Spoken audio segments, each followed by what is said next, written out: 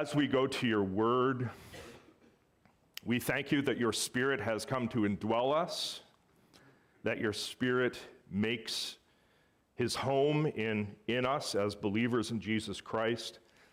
We want to walk by the Spirit, keep in step with the Spirit, and Lord, we know that the Spirit is all about exalting the Son of God, Jesus Christ. According to John 14 through 16, the Spirit is sent in the name of Jesus. The Spirit is sent to remind us of the words of Jesus. The Spirit is sent to convict the world of the sin of unbelief in Jesus. Lord God, you are Spirit, all about exalting Christ. And may that be our heart today as we open your word. May we lift Christ high. May we see him in a refreshed way, in a glorious way, that we would then be able to carry into our week in every situation that we face.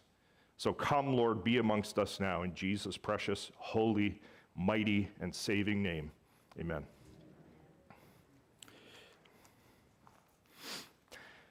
There's a city in southeastern Germany called Passau. And at Passau, there is a confluence, a merging together, a convergence of three separate rivers. So from the north, and notice my little legend there, it's not what you think. North is on the bottom of the screen.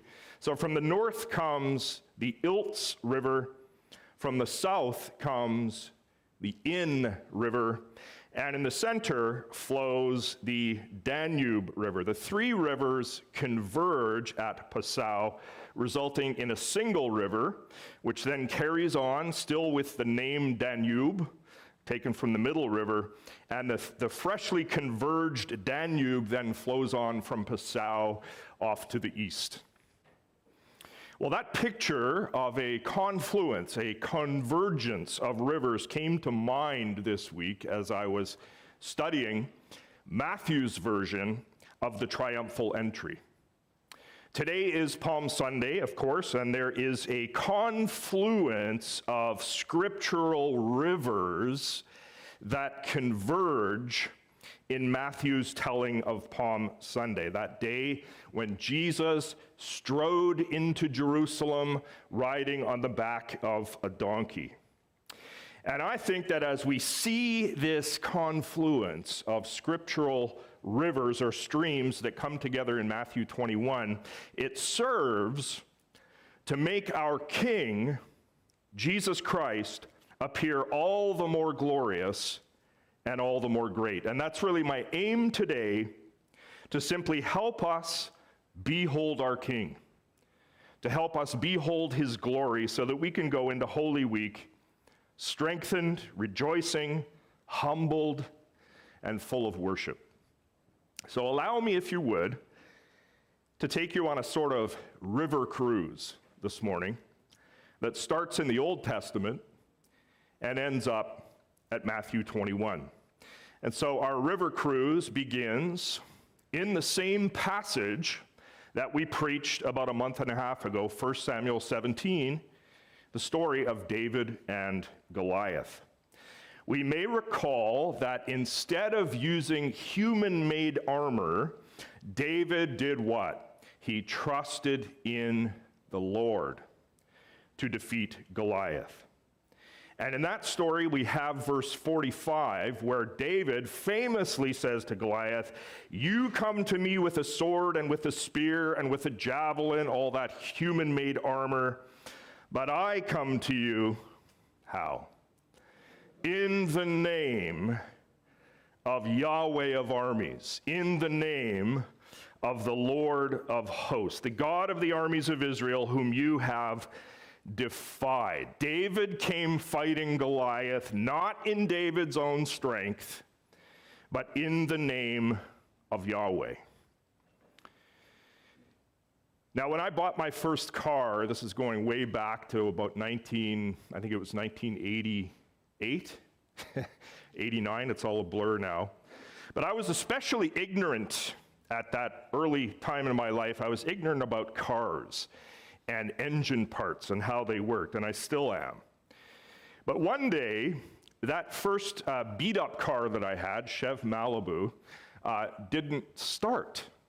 Just turned the key and nothing happened. I didn't know what was wrong. I had it towed over to a mechanic who very quickly diagnosed the problem. The alternator had quit. I had no idea what an alternator was, but now the problem with my car had been named. Alternator.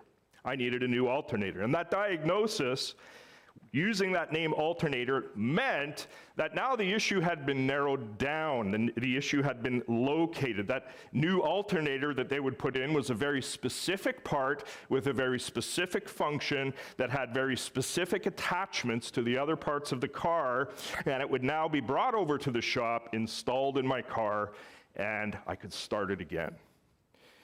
Well, friends, in ancient thought, names and essences were closely related. Names and essences were closely related. An alternator alternates.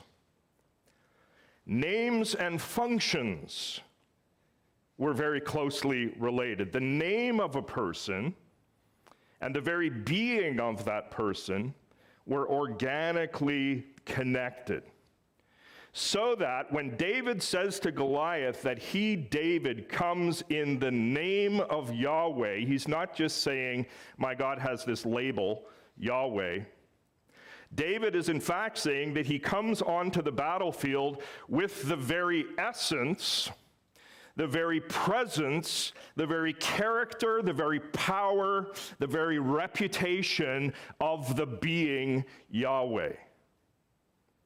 The Old Testament theologian Ralph Smith, as he summarizes this idea, he says, Yahweh's name stands for his presence, power, and authority.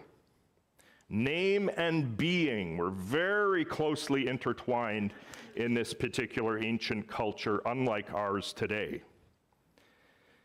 So I hope you've enjoyed our little dip into this first stream, this first river, David in 1 Samuel 17, coming to do battle with Goliath in the name of the Lord. Remember that.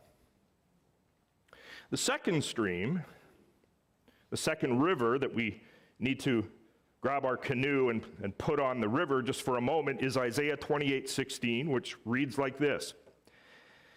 Therefore, thus says the Lord God, behold, I am the one who has laid a foundation in Zion, the temple, Jerusalem, a stone, a tested stone, a precious cornerstone of a sure foundation. Whoever believes will not be in haste. Isaiah 28:16 is God's promise to his exiled people that when he restored them after the exile, he would lay in Zion, in Jerusalem, a stone, a foundational cornerstone. Second river. But let's take our canoe over, let's portage over to our third river, which looks a lot like that second river. The third river is Zechariah 4, verse 7, which reads, Who are you, O great mountain? Before Zerubbabel you shall become a plain, and he shall bring forward the top stone amidst shouts of grace, grace to it. So once again there, like Isaiah 28:16, in this verse we have the promise of a top stone. We have the promise of a capstone to be installed in the restored kingdom after the exile. So friends, just to review, so far we have three rivers. We have 1 Samuel 17:45 with David coming to the enemy in the name of the Lord. We have Isaiah 28:16 with the cornerstone being laid in Zion. And in Zechariah 4:7, we have this capstone being positioned after the exile. There is now a confluence of these three rivers. The three rivers join up together in one mighty river, which is Psalm 118. And all these blessed liters, gallons of living water are flowing somewhere truly mighty and truly great. Stay with me. So let's dip our toes now into the great river of Psalm 118. If you have a Bible, you can turn there. Psalm 118 is basically this. It's a psalm of praise after Israel's king has won a great national victory. The psalm is not attributed, notice, to any specific king, so we're not entirely sure what the historical circumstance was that the psalm celebrates. But watch how our three rivers converge together in this psalm. So the victorious king of the psalm, he begins speaking in verse 5, and his speech lasts all the way down through verse 21.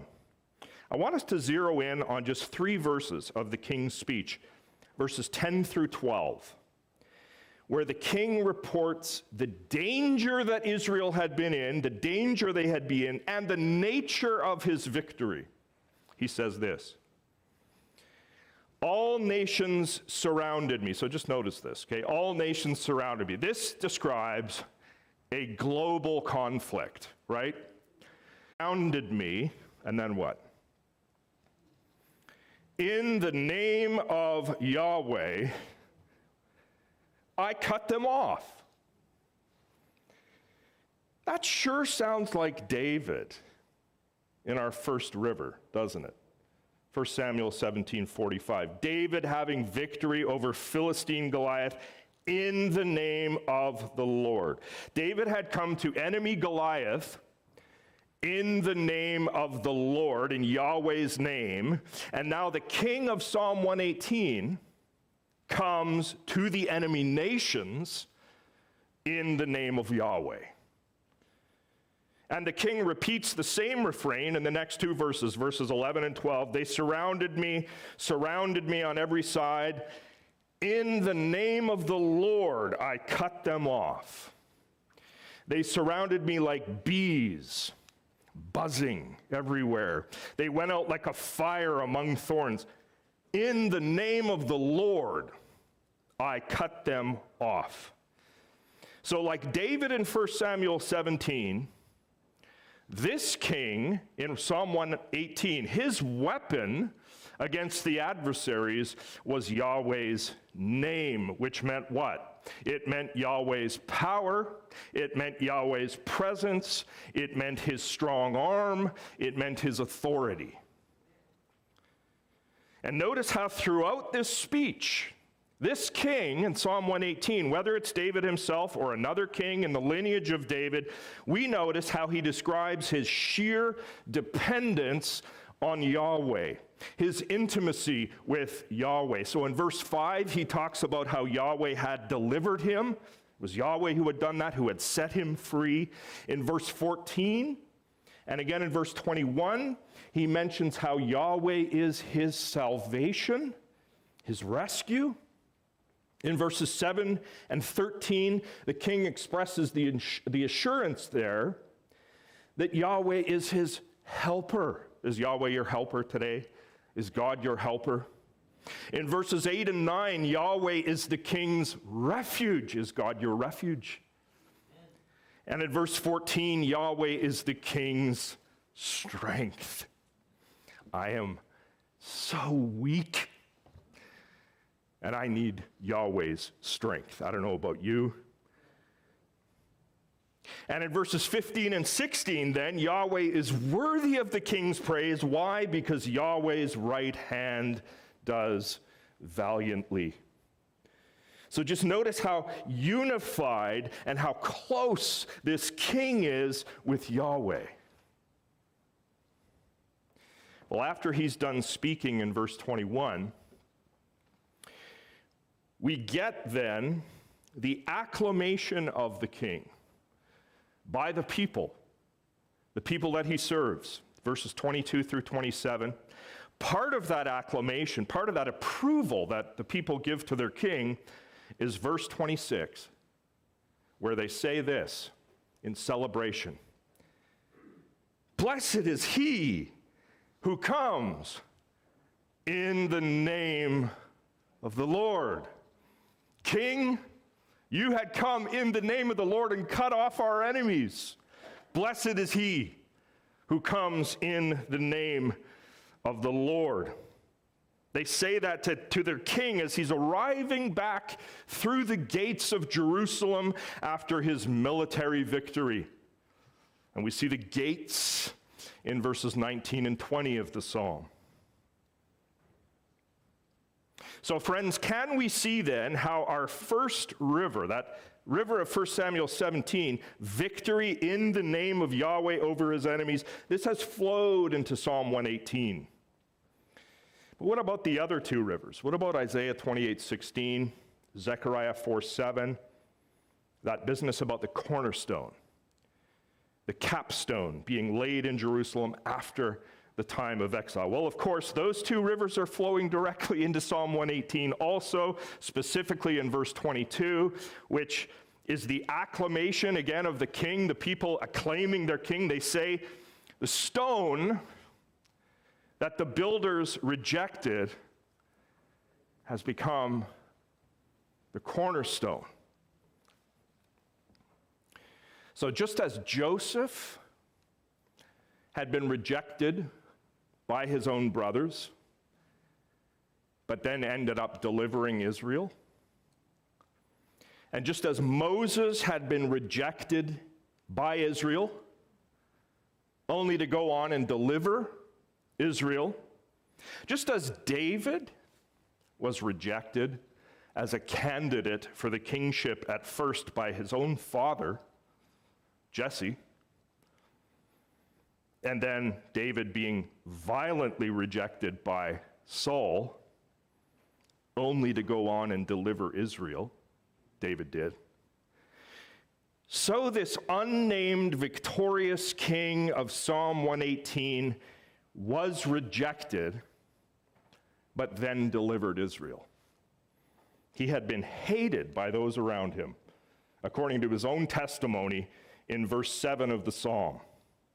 This king was a rejected stone, but God caused him to emerge as the cornerstone. God did that. So now this king was entering victoriously into Jerusalem as the cornerstone, the capstone of the entire region of nations.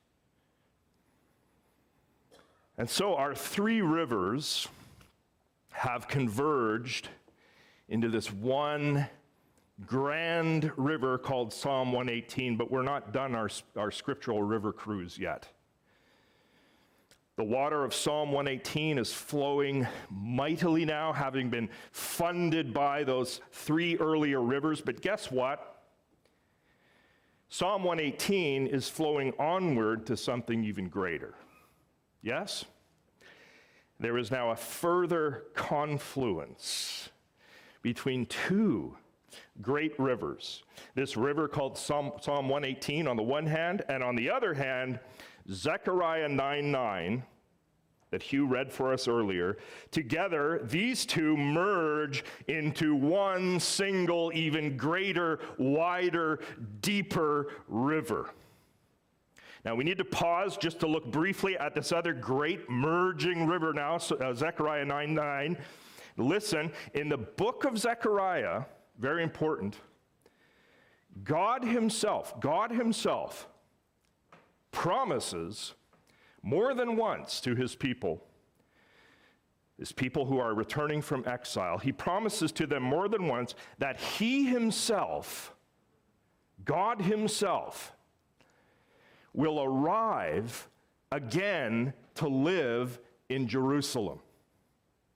For example, Zechariah 2:10, "Sing and rejoice, O daughter of Zion, for behold," what? Yahweh says, "I come, and I will dwell in your midst, declares the Lord." Or the first part of Zechariah 8:3, "Thus says" who? "The Lord, I have returned to Zion and will" what? "Will dwell in the midst of Jerusalem." God promises a personal return to live with his returned people in their city. So then when we come to Zechariah 9:9, which says, "Rejoice greatly, O daughter of Zion, shout aloud, O daughter of Jerusalem. Behold," listen, "your king is coming to you, righteous and having salvation is he, humble and mounted on a donkey, on a colt, the foal of a donkey." When we come to that verse, we should expect that the king who is coming to the people in Jerusalem on a donkey is God himself, the righteous God with salvation, mounted on a donkey, making his way toward the temple. Zechariah 9:9.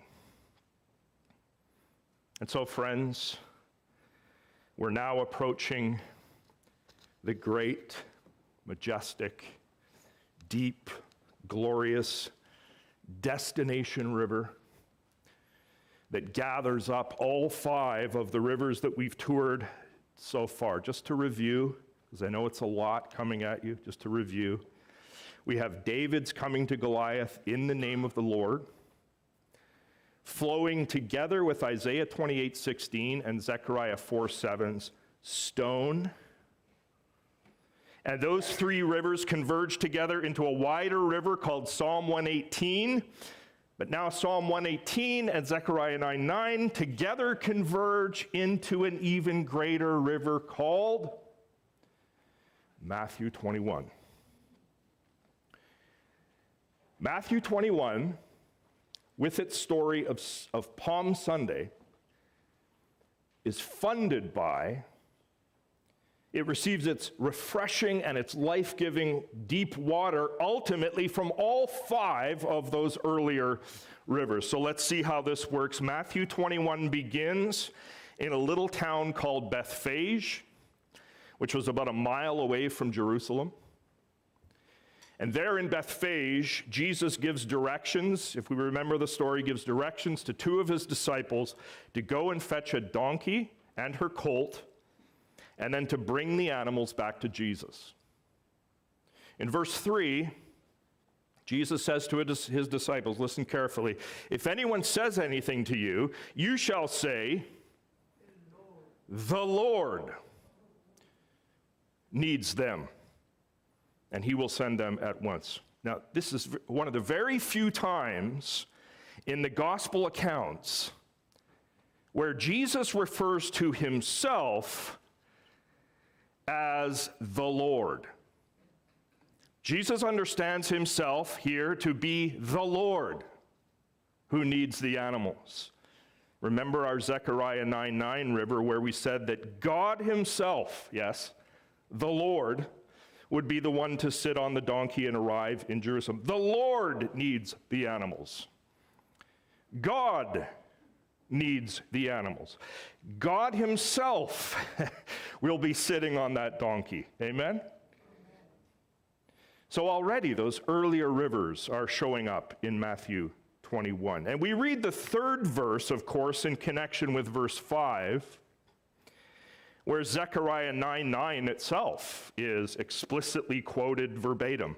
Matthew tells us that the arrangement with the animal and the Lord sitting on the animal was to fulfill the ancient prophecy of Zechariah 9:9. "Say to the daughter of Zion, behold, your king is coming to you, humble and mounted on a donkey, on a colt, the foal of a beast of burden." My friends, Jesus on that donkey is God returning to Jerusalem.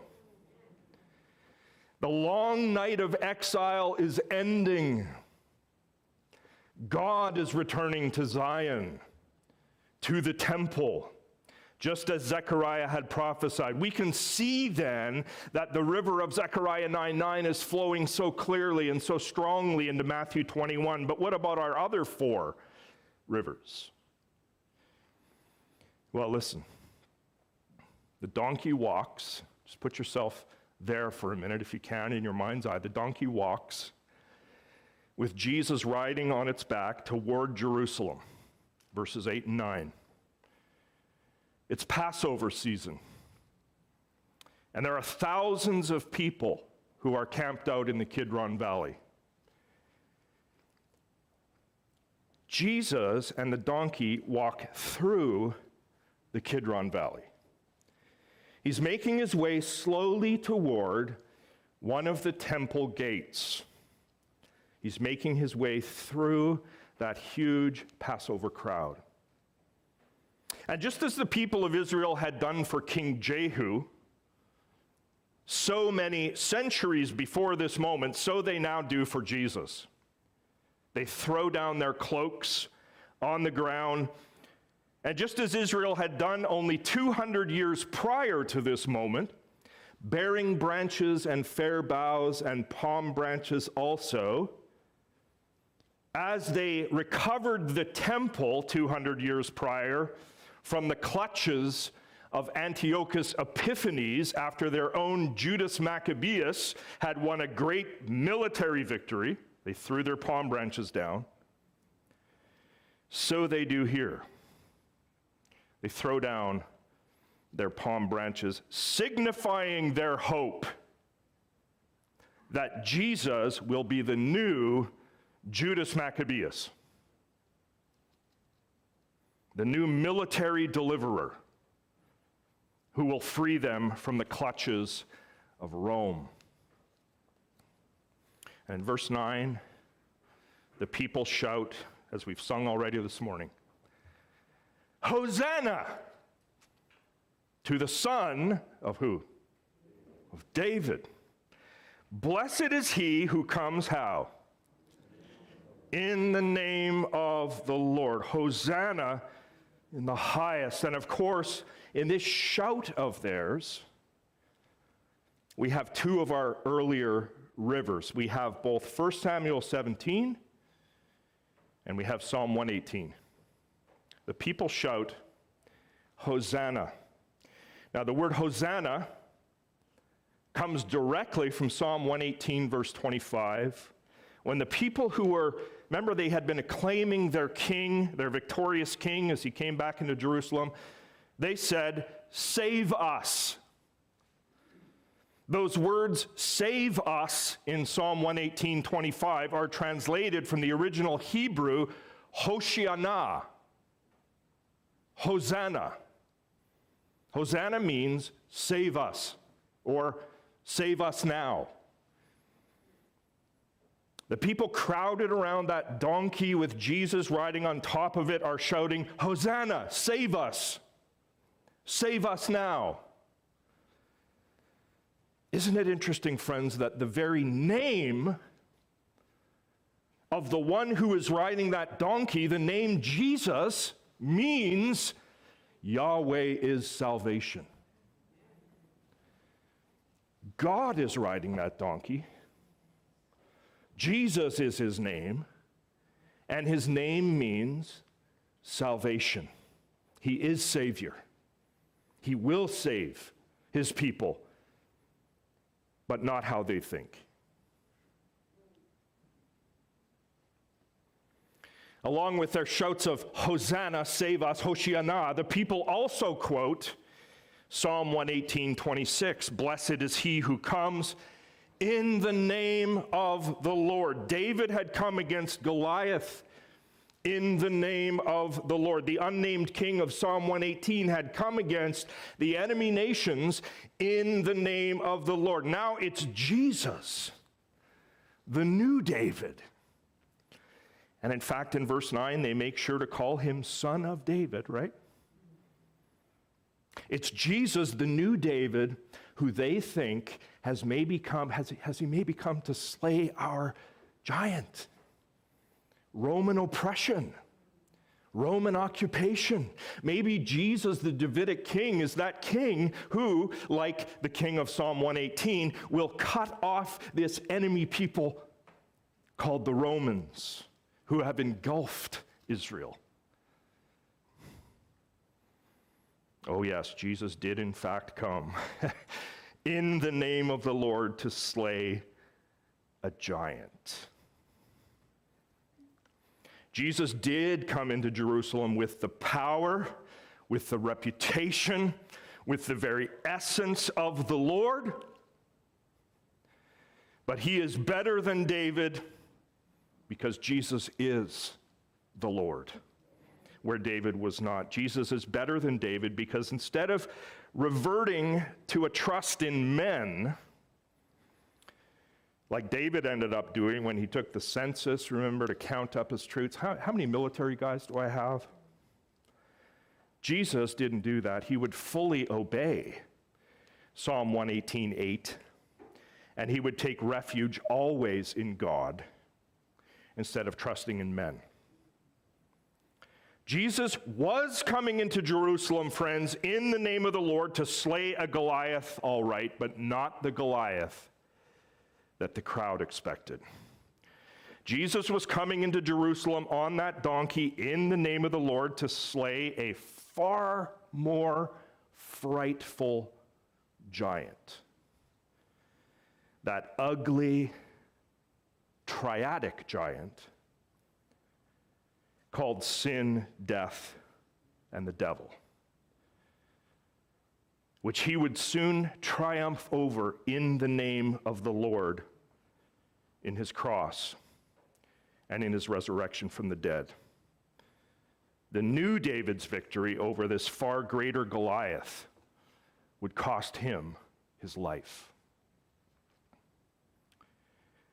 And so we've seen how these three rivers, Zechariah 9:9, 1 Samuel 17:45, Psalm 118, how they flow into Matthew 21. But what about those other two? Isaiah 28:16, Zechariah 4:7. Well, listen. The day after the triumphal entry into Jerusalem on the back of the donkey, what happened? Jesus went to the temple. Zion, God.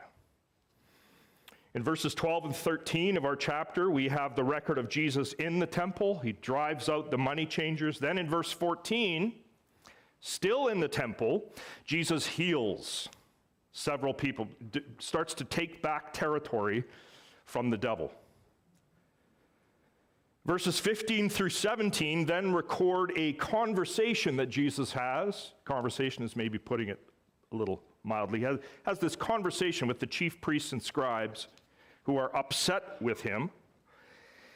Significantly in those verses, if you have your Bible open, watch this. Significantly, Jesus understands there that the praise to him that is coming from children in the temple is the same praise that was addressed to Yahweh in Psalm 8, verse 2. He quotes Psalm 8, verse 2 there. So that as those children are praising him in the temple, they are indeed praising God himself. God himself came into Jerusalem on the donkey. God himself was now in that temple receiving praise from children. Isn't this glorious? Our Lord, Jesus Christ. In verses 18 through 22 then of the chapter, Matthew relates the story of Jesus cursing the fig tree. And then verses 23 through 27, there's a conversation between Jesus and the Jewish elite as they challenge the authority of Jesus. And then Jesus follows up that conversation with two back-to-back parables, beginning at verse 28. The first parable has to do with how the Jewish elite had rejected the baptizer, John. God had sent John, and they rejected him. The second parable of the tenants has to do with how that same Jewish elite had rejected, through the years, a whole line of prophets that had been sent by God, and how currently, in the current moment, what were they doing? They were rejecting the Son of God. And at the tail end of that second parable that describes their rejection of Jesus, we have more of our rivers. Matthew 21:42, Jesus says to the Jewish elite, "Have you never read in the scriptures? The stone that the builders rejected has become the cornerstone. This was the Lord's doing, and it is marvelous in our eyes." What's Jesus doing there? He's bringing in three rivers.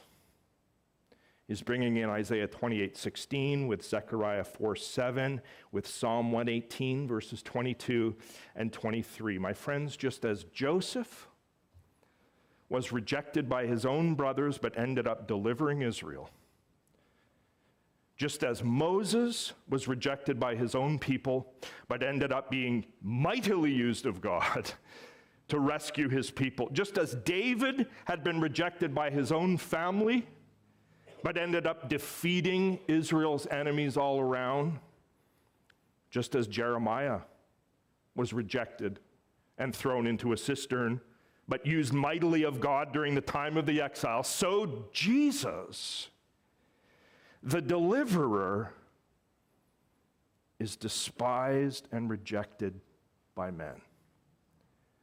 Isaiah 53, verse 3. But Jesus is not rejected by his Father. Jesus is the capstone, the cornerstone that God has laid in Zion.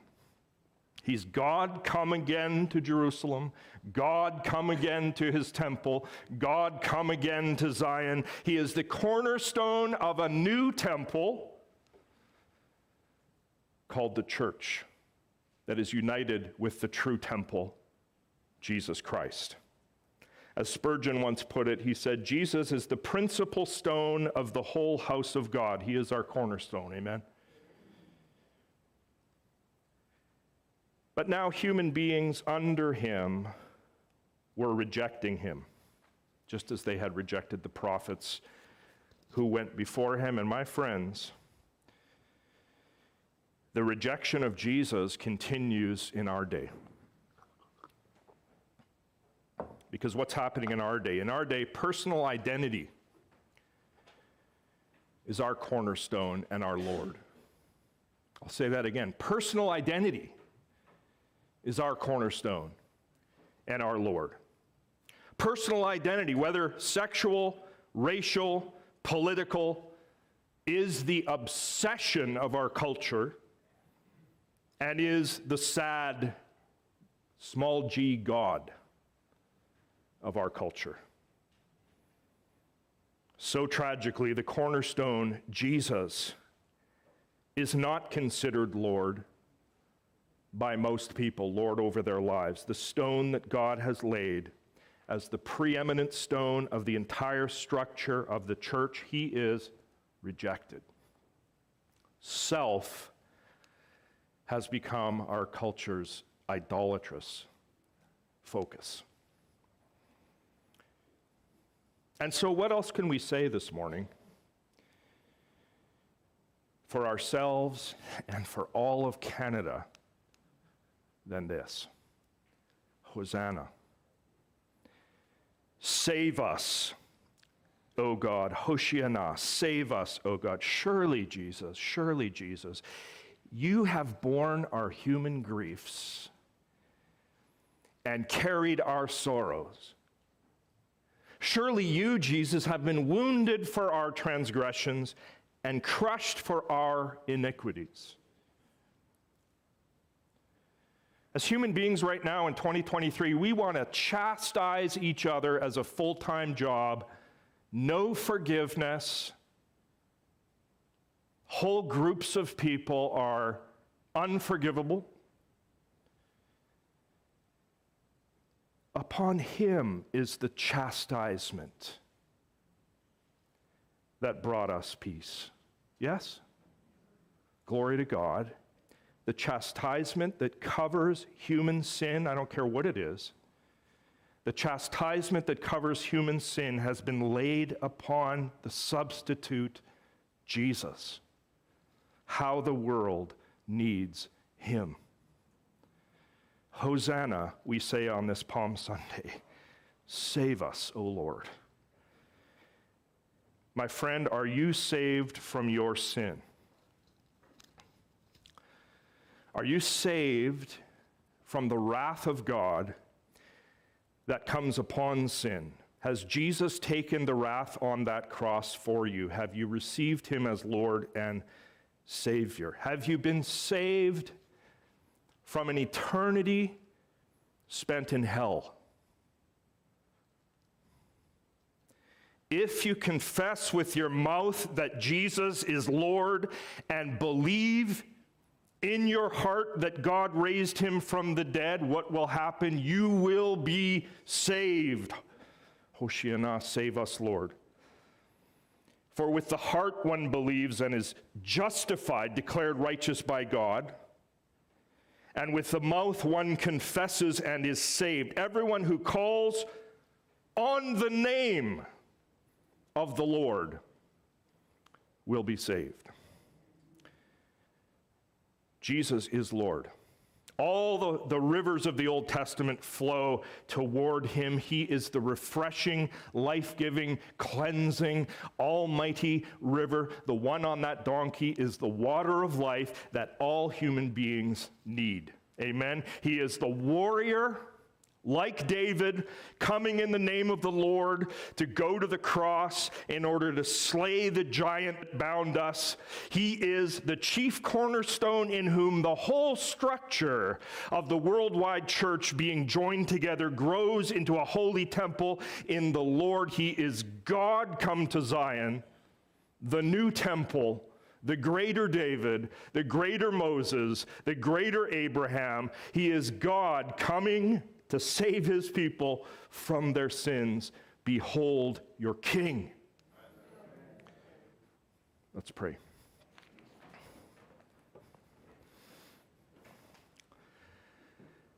Hosanna, Lord. Save us. Save the individuals in our land that are lost. Save our continent, save our world. Lord God, in faith we come, knowing that there is no other name given among men under heaven by which we must be saved in the name of Jesus. Save us, O Lord, we pray. We thank you for your word. We thank you that every promise in your word is true, that your track record is 1,000%, Lord God. We thank you for who you are and where you're leading us and the hope we have and the fact that if we believe in you and your word, we will never die. We will receive our new resurrected bodies that we will talk about next Sunday, Lord willing. We thank you for all that you have done and are doing, Lord God. You are great, we say, on this Sunday morning. May we carry this into our week. In the name of Jesus, amen.